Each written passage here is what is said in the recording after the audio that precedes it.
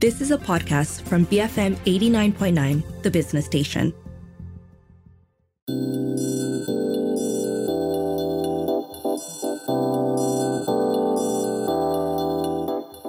BFM 89.9, the business station. Welcome to Open for Business this morning. My name is Rich Bradbury. Let's talk a little bit about digital marketplaces. We know they're here to stay, and with heightening of customer expectations of the online shopping experience, live commerce enabler Upmesh is powering a shift towards live selling amongst merchants in this region. They have an end-to-end solution that spans the entire customer journey, from the initial live stream to order fulfillment, and in a retail landscape rewritten by the pandemic and shifting consumer behavior, digital marketplaces have emerged as the medium of choice for almost 90% of Malaysian consumers and businesses. I'm speaking to Wong Ziyang, the co-founder and CEO of Upmesh. Welcome to the show, Ziyang. Thank you. It's great to be on board here, and I think it's a rare opportunity to really speak to, the end audience here. Thank you all so much for having me. My pleasure. Right. So a lot of people who are tuning in right now will be like, okay, tell me exactly what Upmesh is, what it does, and why do I need to be using it? And I suppose that's the fundamental questions.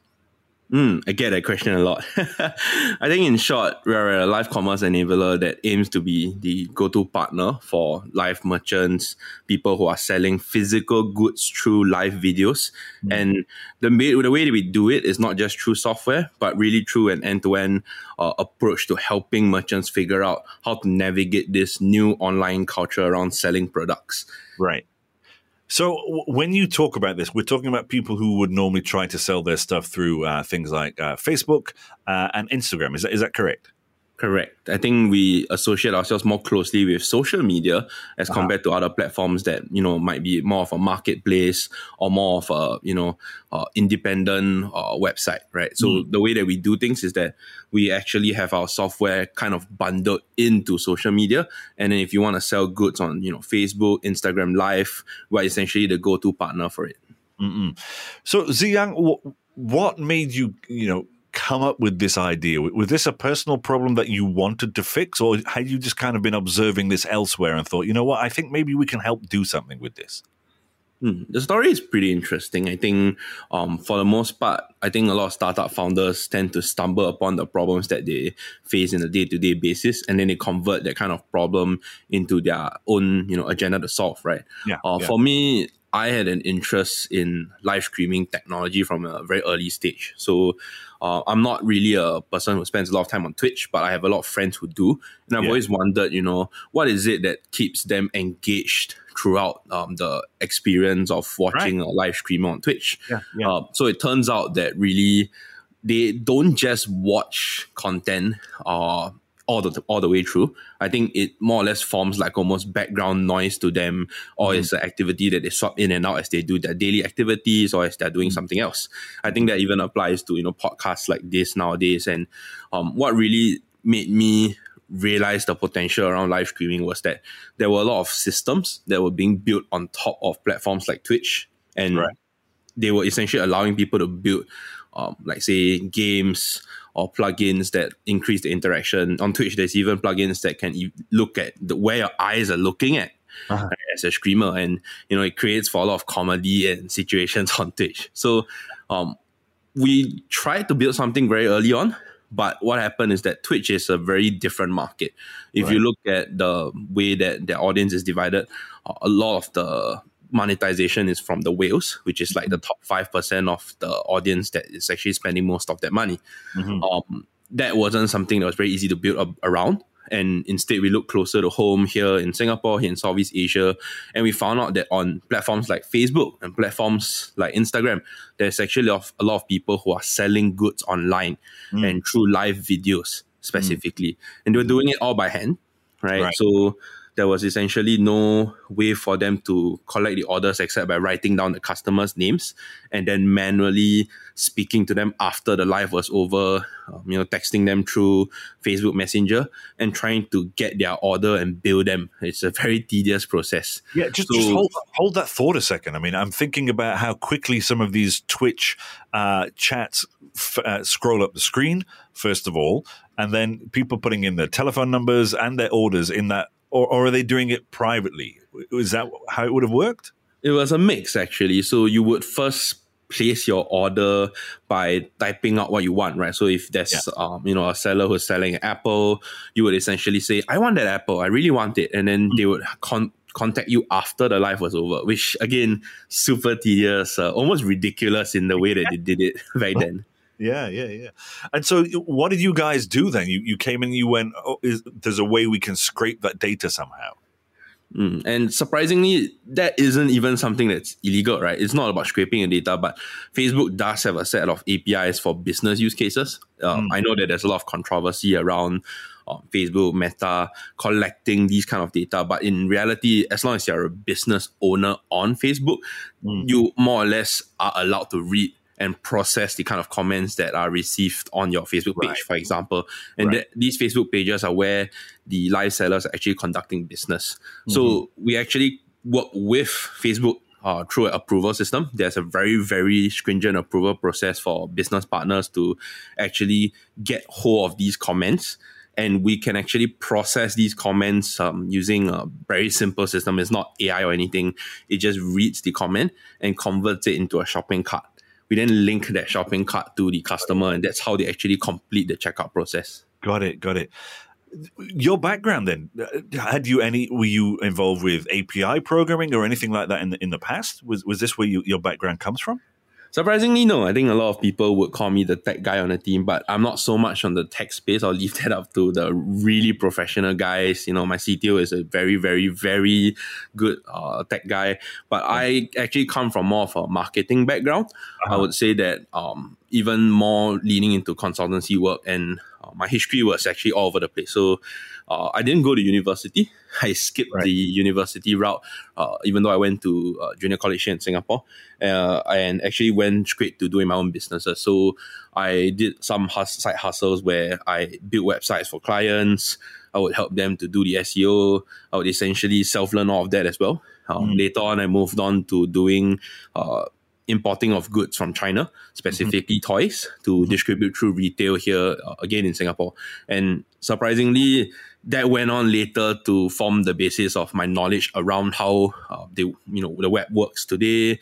How do people actually interact in a commerce transaction, right? So most people associate commerce as the journey beginning from wanting to buy something, but sometimes it actually begins even before that, where the brand has to put, the perception of their brand in your mind first before you even make and commit to a purchase.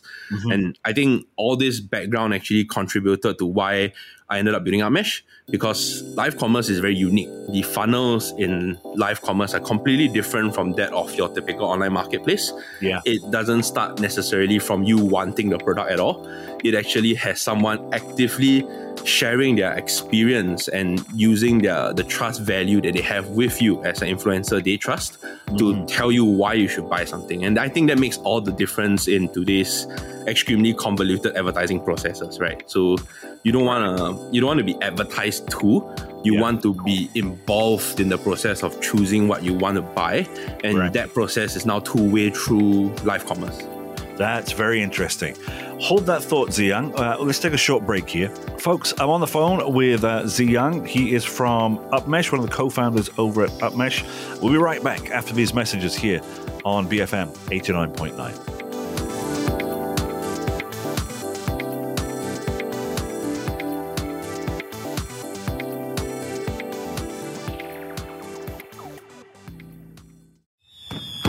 Beautiful festive moments. BFM 89.9, the business station.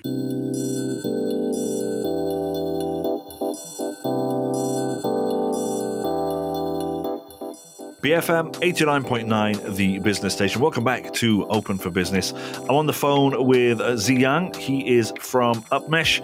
Ziyang, just very quickly, elevator pitch. What does Upmesh do for people who are tuning in? Yep. So we're essentially a live commerce enabler that aims to be the go-to partner for live commerce merchants all around Southeast Asia. And we actually help these merchants to grow their business and do better at live selling, essentially. Well, there you go. He's just done it way better than I ever could. Ziyang, it wasn't too long ago that you closed your seed round, right? Correct. We actually did it last year over in October, and we actually had 2 rounds almost back to back. So I think that was a rarity for a startup during that period of time. And even then, in the tumultuous market that we have today, it's been a long journey, I would say, even for the fundraisings. Right. Can you tell us, the people tuning in at home, how much you managed to raise? Yep. So we actually raised our first round, led by Leo Capital, as well as with follow-ons from BNext, iSeed, and Prosetia. So this was for $3 million back in October last year.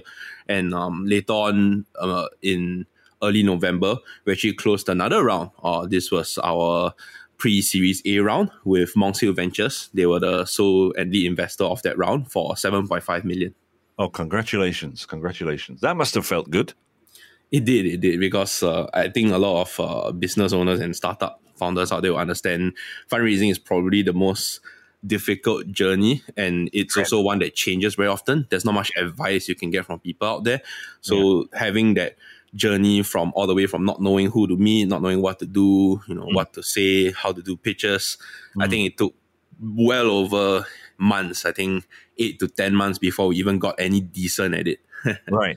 Well, let's talk about that then. I mean, that's something this show, Open for Business, focuses on quite a bit. And for people, like yourself, you said earlier on, you didn't go to university. You went straight out of the gates to do whatever you wanted to do. And an entrepreneurial young man, so to speak. There's people who are sat listening to this right now who are like, look, I don't want to be working for somebody else. I want to be my own boss. I want my own business. And, people like you and other entrepreneurs will have made mistakes along the way. They'll learn things along the way.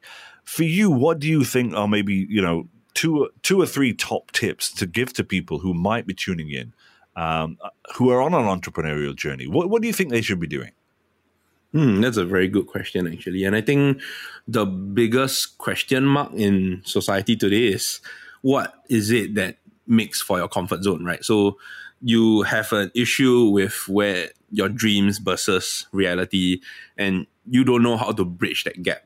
I think the one tip I have for people who are really trying to go all out on, the entrepreneurial route, or, even thinking or having that so-called midlife crisis moment around work in general, they need to realize that in today's society, work is no longer guaranteed. Because we are reaching a stage where there's not only so much to do and there's more than just work, it's also about consuming. And it's about how you can kind of figure out where does your work tie into the trends around consumption. As long as you are working or in an area that's evergreen, or you are at least able to bridge the gap between your work interests and how you want to get out of your comfort zone, you can actually, I would say that you would actually do better at life. And this is something that I learned from a very early stage, where that decision to leave university was precisely because I knew that what I wanted to do even back then. Maybe it wasn't at the 100% mark, maybe it's at a 20% mark, but it's not about gambling. It's about knowing that what I'm about to do, if I invest into it, it will slowly increase that percentage. So most people don't realize that the journey isn't an all or nothing. You can make steps on the way there, right? You don't have to leave your current job to pursue entrepreneurship. You need to have a plan. You need to know, how are you going to manage your finances? What are the risks that you're taking on by leaving your current job? Or I would actually attribute this to one of my old business partners, right? He actually made the decision to go to university after working with me. And that's because he evaluated the risks differently from me. Right? He decided that in his part of the comfort zone, he wants to go to school first, but pursue entrepreneurial stuff afterwards. And that doesn't make him lesser than me. That doesn't make me a better man or anything. It just means that he managed to evaluate those risks within what he thinks is right. I think people need to do that more often. Yeah.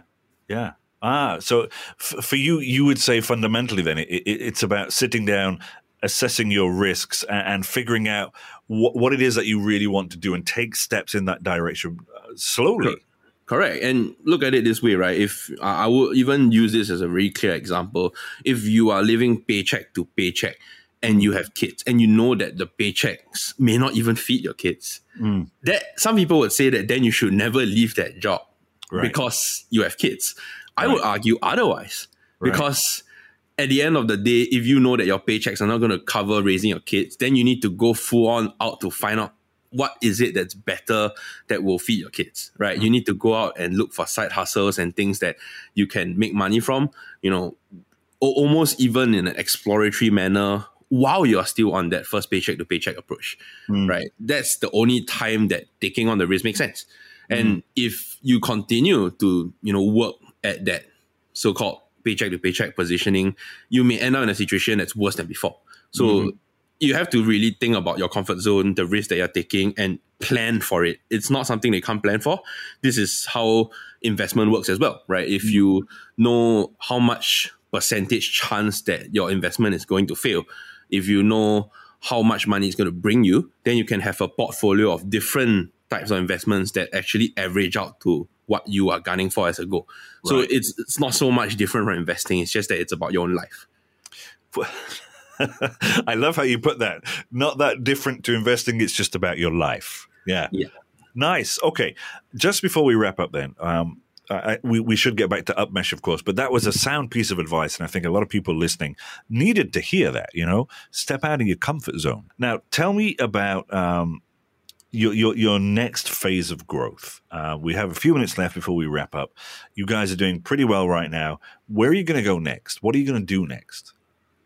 I think really what's ahead of us for live commerce is extremely big. It's a very, very huge space that's coming up.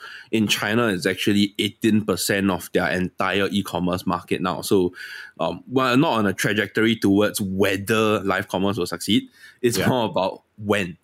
Right. And we're in a very good position to actually push for that when to happen sooner rather than later. And it's all about trying to build that infrastructure, the software, the back end, the admin support, the guidance for these merchants that's going to go on and form the pillars of tomorrow's commerce, right? We have no doubt that live commerce is going to succeed. We just need to figure out how do we get there sooner. And you don't think it's a phase? I really don't think this is a phase. If people are associating live commerce with COVID, the number one thing I always tell people is that they need to know these sellers have been around for 3 to 5 years, back when COVID wasn't a thing. COVID may have accelerated that adoption, but it actually did a lot of favors for it in a way that's permanent. It's not something that's fleeting. If you look at the numbers, they're not dropping anytime soon. Live commerce is here to stay. Brilliant. Thank you so much for your time today, Ziyang. Thank you so much as well, Richard. My pleasure.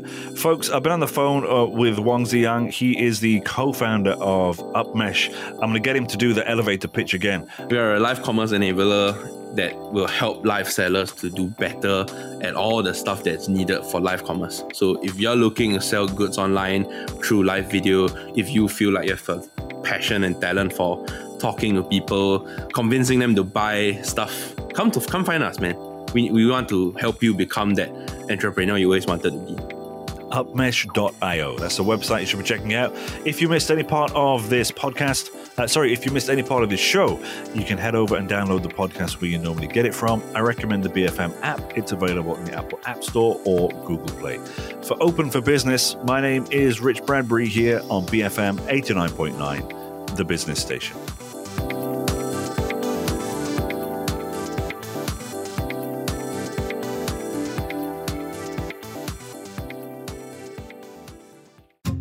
You have been listening to a podcast from BFM 89.9, the business station.